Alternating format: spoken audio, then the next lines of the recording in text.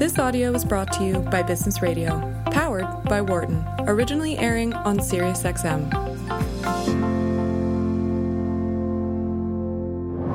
From the campus of the University of Pennsylvania Wharton School. This is Help Wanted on Business Radio. Hello, you're listening to Help Wanted on Business Radio, where we talk about difficult work situations and how to deal with them. I'm your host, Jodie Foster, and I'm a clinical professor of psychiatry and the assistant dean of professionalism at the Perelman School of Medicine here at the University of Pennsylvania, and chair of the Department of Psychiatry at Pennsylvania Hospital. I'm here with my co-host, Sean Burke, associate general counsel and employment attorney at the University of Pennsylvania. Hi, Sean. Hey, Jodie. How are you? I'm good. How are you? I'm doing really well, and I'm especially excited today because we're going to do something a little bit different from what we normally do on the show. We're often talking on this show about specific workplace interactions, but today we have the opportunity to step back and take a much broader perspective at the role of work in not just our lives now, but actually maybe even the whole course of human history and prehistory. And to do that, we have as our guest, James Suzman, who's the author of the new book, Work. Hi. Great. Thank you for having me. We're thrilled to welcome James with his new book, Work, A Deep History from the Stone Age to the Age of Robots. James, thank you so much for joining us today. It's my pleasure to be here. So tell us a little bit about yourself and your work as an anthropologist. Well, I come to it from a sort of strange perspective, and this book is actually the progeny of two very different perspectives. First of all, as you say, I'm a social anthropologist, and I've spent most of my adult life working with a group of people I know as the Suzman. It's got a click in it. Most other people know them as the Bushmen or the San of the Kalahari, who are one of the oldest hunting and gathering peoples around. And I've been documenting their encounter with modernity, much of which actually involves them trying to negotiate the modern world of work, in a sense. The second part of my approach, reason for writing this book, was that somehow I managed to interrupt my period as an anthropologist working with the Suzman to take on a job as the global head of public affairs and government relations for the De Beers group of company, the Diamond. And I was in charge of setting up all their sustainability and environmental standards and political standards and dealing with issues from community rights and the blood diamond situations and so on. And I left that in 2014 and returned back to working as an anthropologist. And this book really is the progeny of those two very different perspectives on the world of life and the world of work, because hunter-gatherers have a very different approach to organizing their economies and organizing their working lives to the rest of us. So why don't we actually start with that, because that's one of the most interesting things about the book and revelatory things, I think, for many readers and listeners about your work, which is that foraging societies lived a life that, in many ways, unknown to us, was quite enviable, right? Tell us a little bit about that. Absolutely. Well, you know, what they did do, I mean, so people don't know, people always accuse me of painting sort of hunter-gatherer life as something like an Eden. You know, people did lead shorter lives and they did endure some hardships.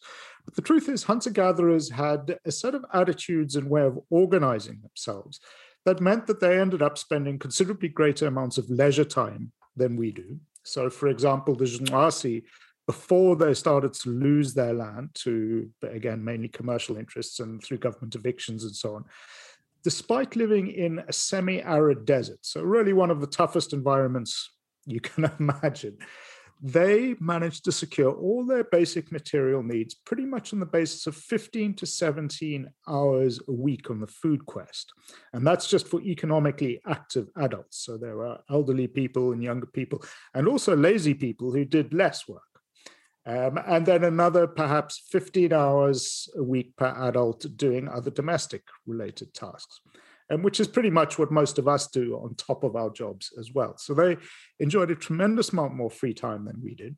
And it was based on a very different set of assumptions about economics and very different set of assumptions about what constituted a decent life, I suppose.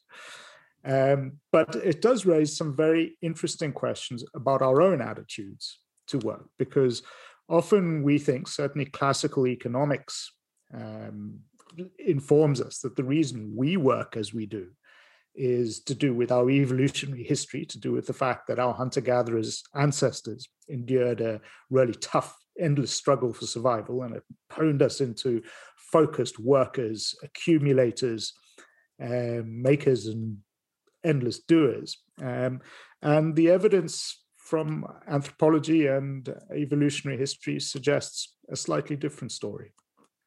Yeah, and one of the themes that I think I noticed in the book, which I quite liked, is this recurring notion that many people seem to think that their surroundings and the situation that they're in is natural, and it's the way things ought to be. It's the way things are by design. It's not rather the product of sort of contingent changes in history.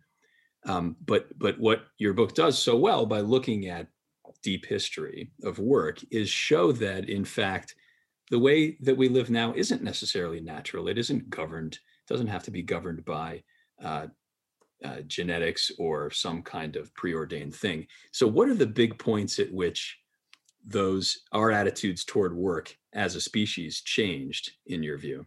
Well, look, I think there have been there have been two great revolutions before the one we're in the history of work. And I'm absolutely certain we're in the middle of a quite extraordinary time in the history of work and our economies. The first one was, very long ago, and that was really the invention of fire. And that we think possibly happened, 1 million years ago, more likely 500,000 years ago. And really by outsourcing their energy needs to fire, basically humans bought themselves an awful lot more free time.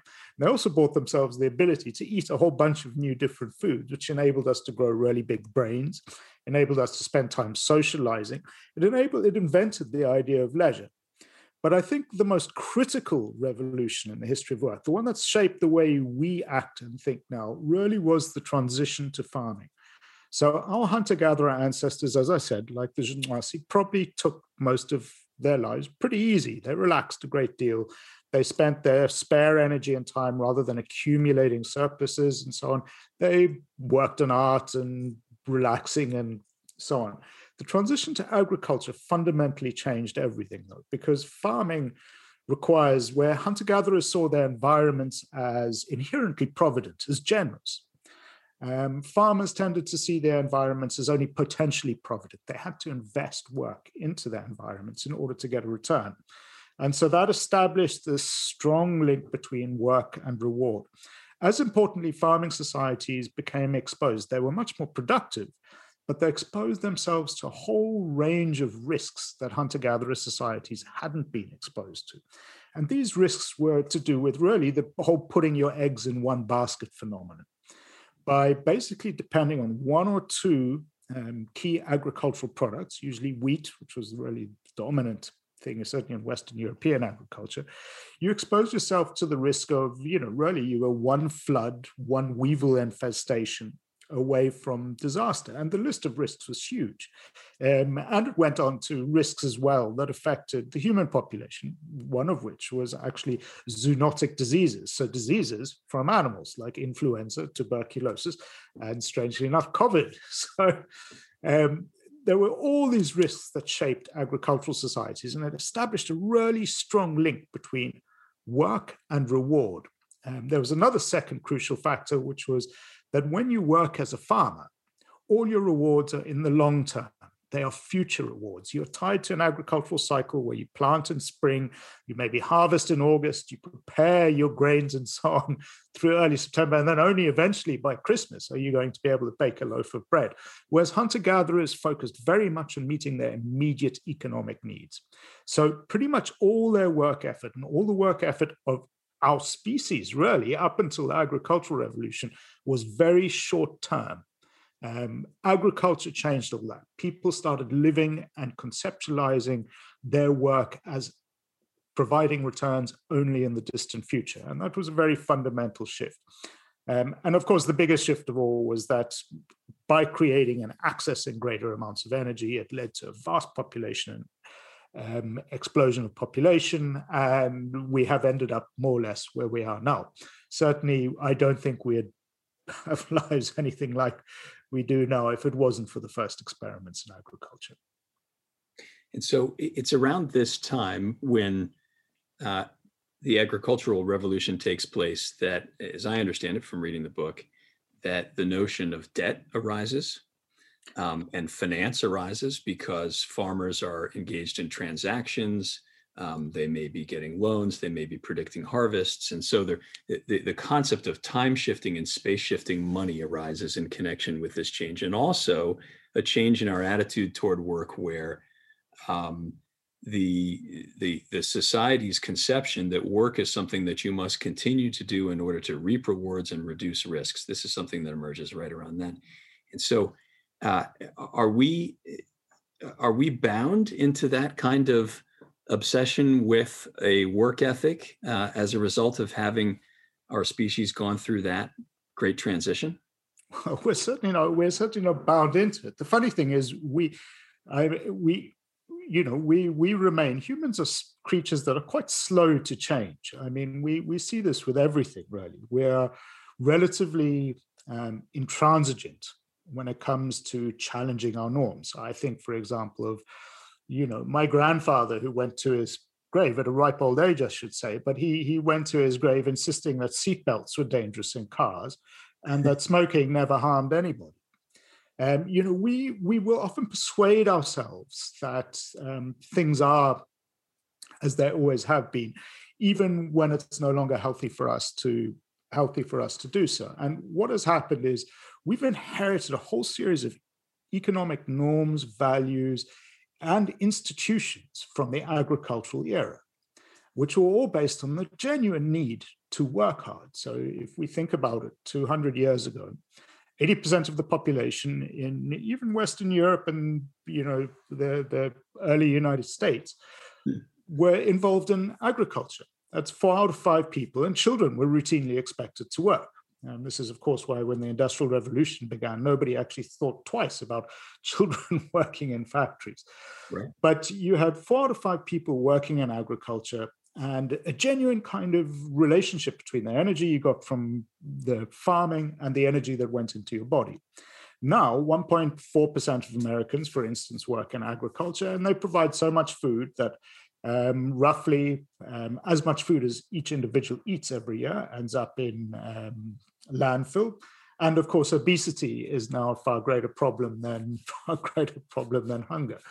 So all these things that made farmers obsessed with scarcity, we don't need to worry about anymore. Yet we still organize our economies based on a series of ideas that we inherited from them. And this is why I said earlier that I think, we are in this extraordinary revolution, and that what we have gone is we've gone from 10,000 years of real visceral scarcity to now we live in such a hugely productive world that most of our problems seem to come from consuming too much rather than having too little.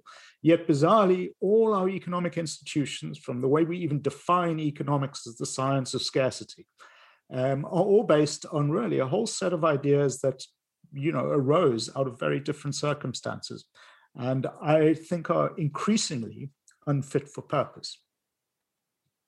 In case you're just tuning in, this is Help Wanted on Business Radio, Sirius XM 132. I'm your host, Jodie Foster, along with my co-host, Sean Burke. And today we're talking with James Suzman, an anthropologist and author of the new book, Work, A Deep History from the Stone Age to the Age of Robots. James, can you talk to us a little bit about the current revolution that you've alluded to a couple of times now? Well, I mean, it's a thing. I think a lot of us probably have a sense that things are changing. And obviously in the last year, it's been very interesting for me to see, for example, we've been through this process where, 15 months ago, the idea of working from home or flexible working was viewed as fringe and sort of wild. And now pretty much everybody's actually come to accept it. And I think part of the reason that we're accepting it is because we're aware of these deeper currents that have been affecting our relationship with work.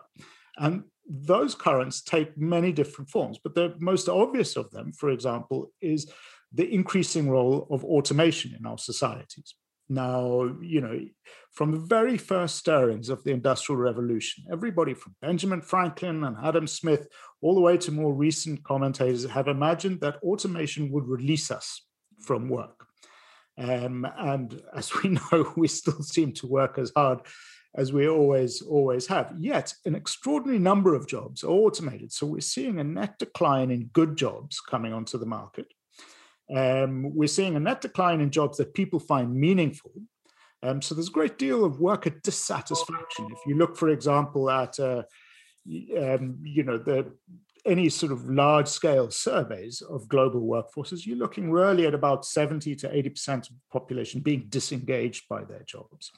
And part of the reason is I think that sort of visceral intimacy, that need, has begun to disappear, partially as a result of our prosperity, but partially as a result of the cannibalization of the workplace through automation and these great technical powers we've had. And then also partially as a result of the fact that I think people have begun to ask questions about work. So one of the reasons that I think people have embraced this experiment of working at home has partially been that they've discovered there are some benefits in it.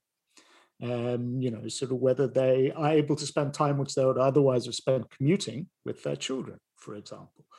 But the key reasons is that the nature of work and the need for work is changing. And that's a big macroeconomic question. And that's principally a result of automation and technology.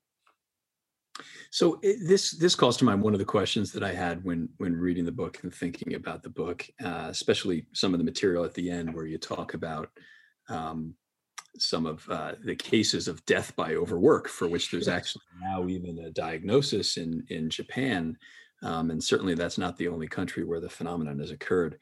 Should we be striving to do something to restore work-life balance? That's a phrase that's commonly used here in the US and maybe elsewhere in the world. And if so, is a way to do that to try to renew individuals' engagement with their work? Or would it be actually to try to cabin the amount of work that we do so that we can restore leisure? Do you have an opinion on that?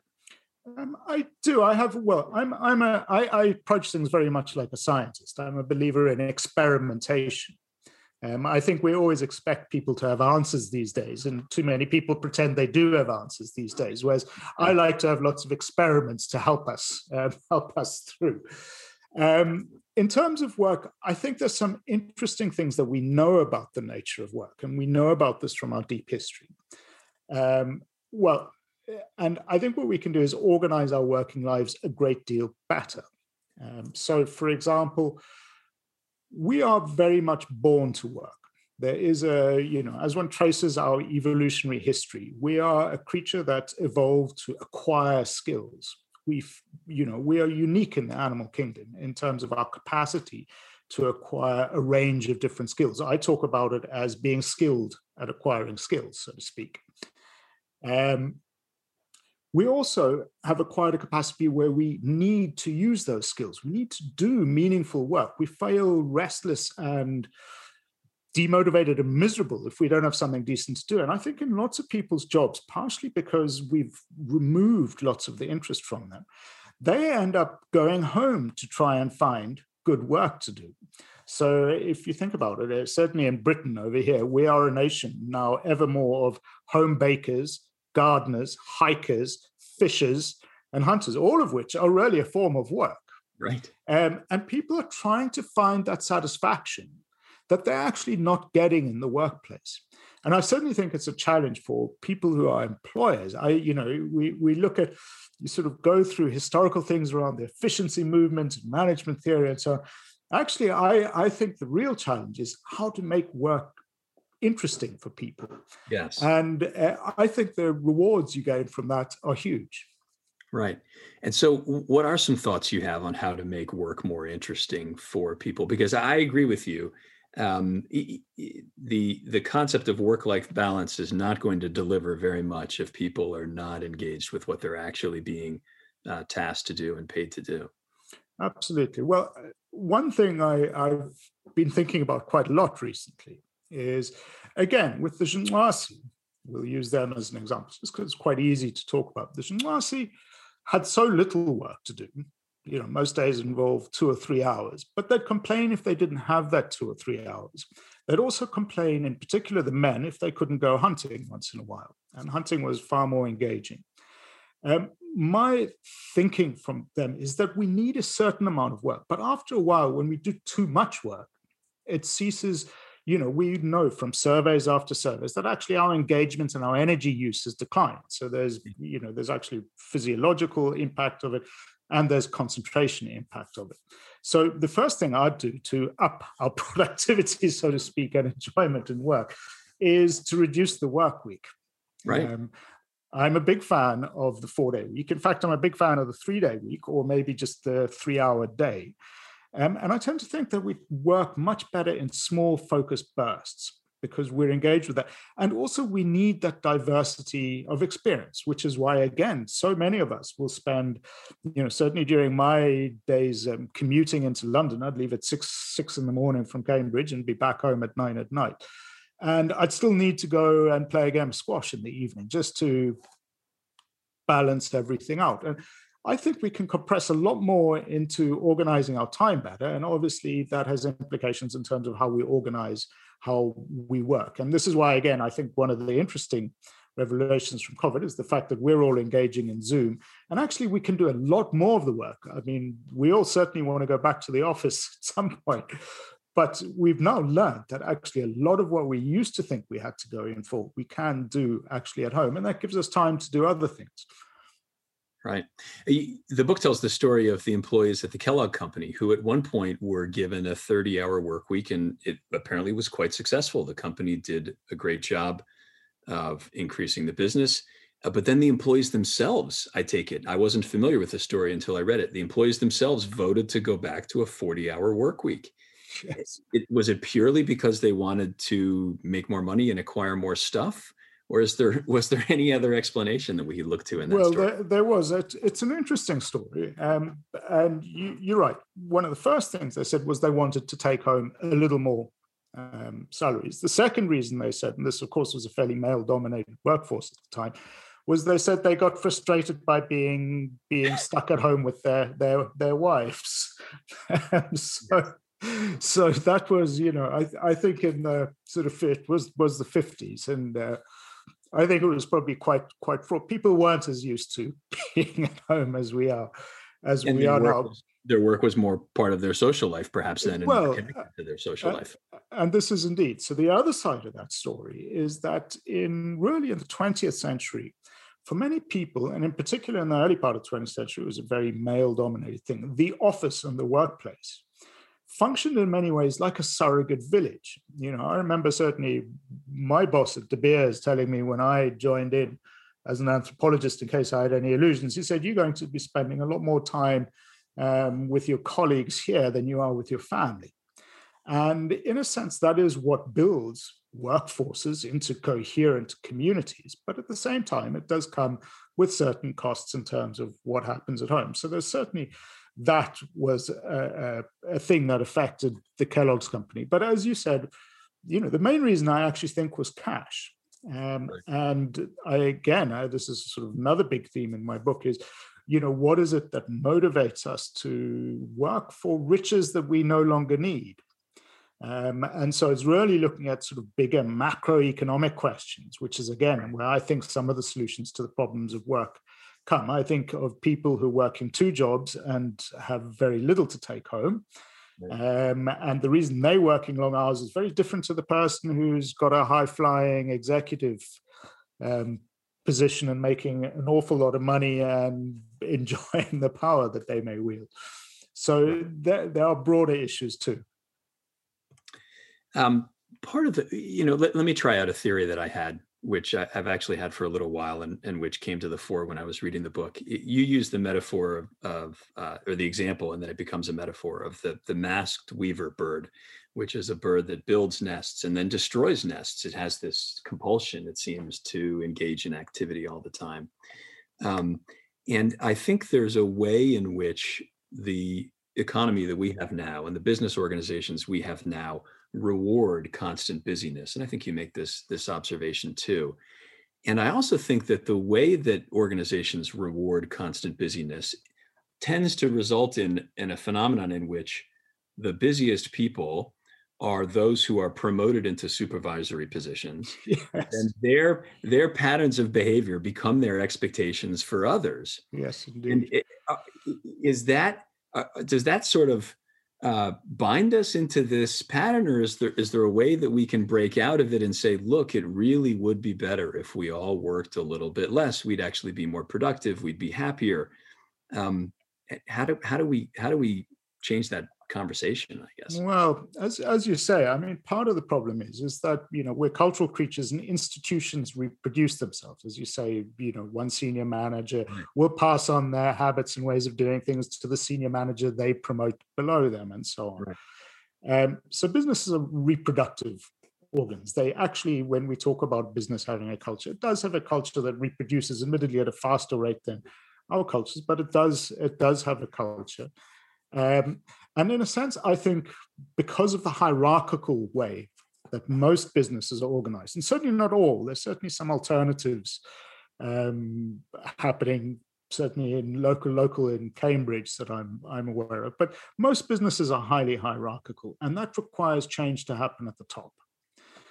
So generally, you're going to have a change in culture. We certainly saw that when we saw, I suppose, this century's secondary, the social media tech boom, where you saw a whole lot of business cultures started mainly by young entrepreneurs, with sort of West Coast feel, and they tried to create very different sets of cultures, whether that's worked or not. But yes, I think ultimately change in this area, unless we reorganize the way we organize our companies, it needs to come from the top. But again, as I say, I think one need not limit one's thinking to simply persuading a CEO that, maybe perhaps people should work less or work differently or work better. One can actually organize companies in different ways. Yes. Okay. So that's a good opportunity to ask maybe what might serve as a summary question, which is, what's your hope for what readers take away from the book? Thinking about all the things that we've discussed? Well, as I said, I'm not a person who feels that I have the answers to anything, but I do think that I'll help people, and I certainly hope I'll get people to ask better questions about the way they work, about their motivations for work, and about why we work the way we do. So really, my principal aim in this book was to really persuade us. You mentioned earlier that there are many things that we just assume are human nature. And the principal aim in the book really was to persuade us that actually we're not hostages to what we think of as nature. And we can be far more imaginative when we ask ourselves, how are we going to make the best use of the extraordinary prosperity that we have won ourselves over the last century and a half of hard work? How do we make the best possible use of that? And really avoid problems that are simply legacies from what is an increasingly archaic set of values and ideas about how hard we should be working. So it's really to open people's minds a little bit so that they can maybe come up with great ideas how to change things. And that's great, to open people's minds to the fact that not always are your surroundings natural, and what might have been, they're not inevitable. And that human beings are flexible and adaptable, which I think is another a lesson to take away, and actually something that a lot of our other guests have emphasized as well. And that maintaining an open mind about one's circumstances is often the most important first step in any kind of positive development with respect to work, which is such an important role in all of our lives. Jody? I just want to thank you for joining us today. That was fantastic and fascinating. Where can our listeners go to learn more about you? Can we contact you? They can, yes, they can indeed. They can go through the magic of Google. And I've got one website is for my consultancy company, but another website is related to my book stuff, and that's called, quite simply, www.fromthebush.com. Great. Be sure to check out James's new book, Work, A Deep History from the Stone Age to the Age of Robots. I'm Jodie Foster, along with my co-host Sean Burke, And you're listening to Help Wanted on Business Radio, Sirius XM 132. For more guest interviews, check out our Wharton Business Radio Highlights podcast on iTunes and Google Play.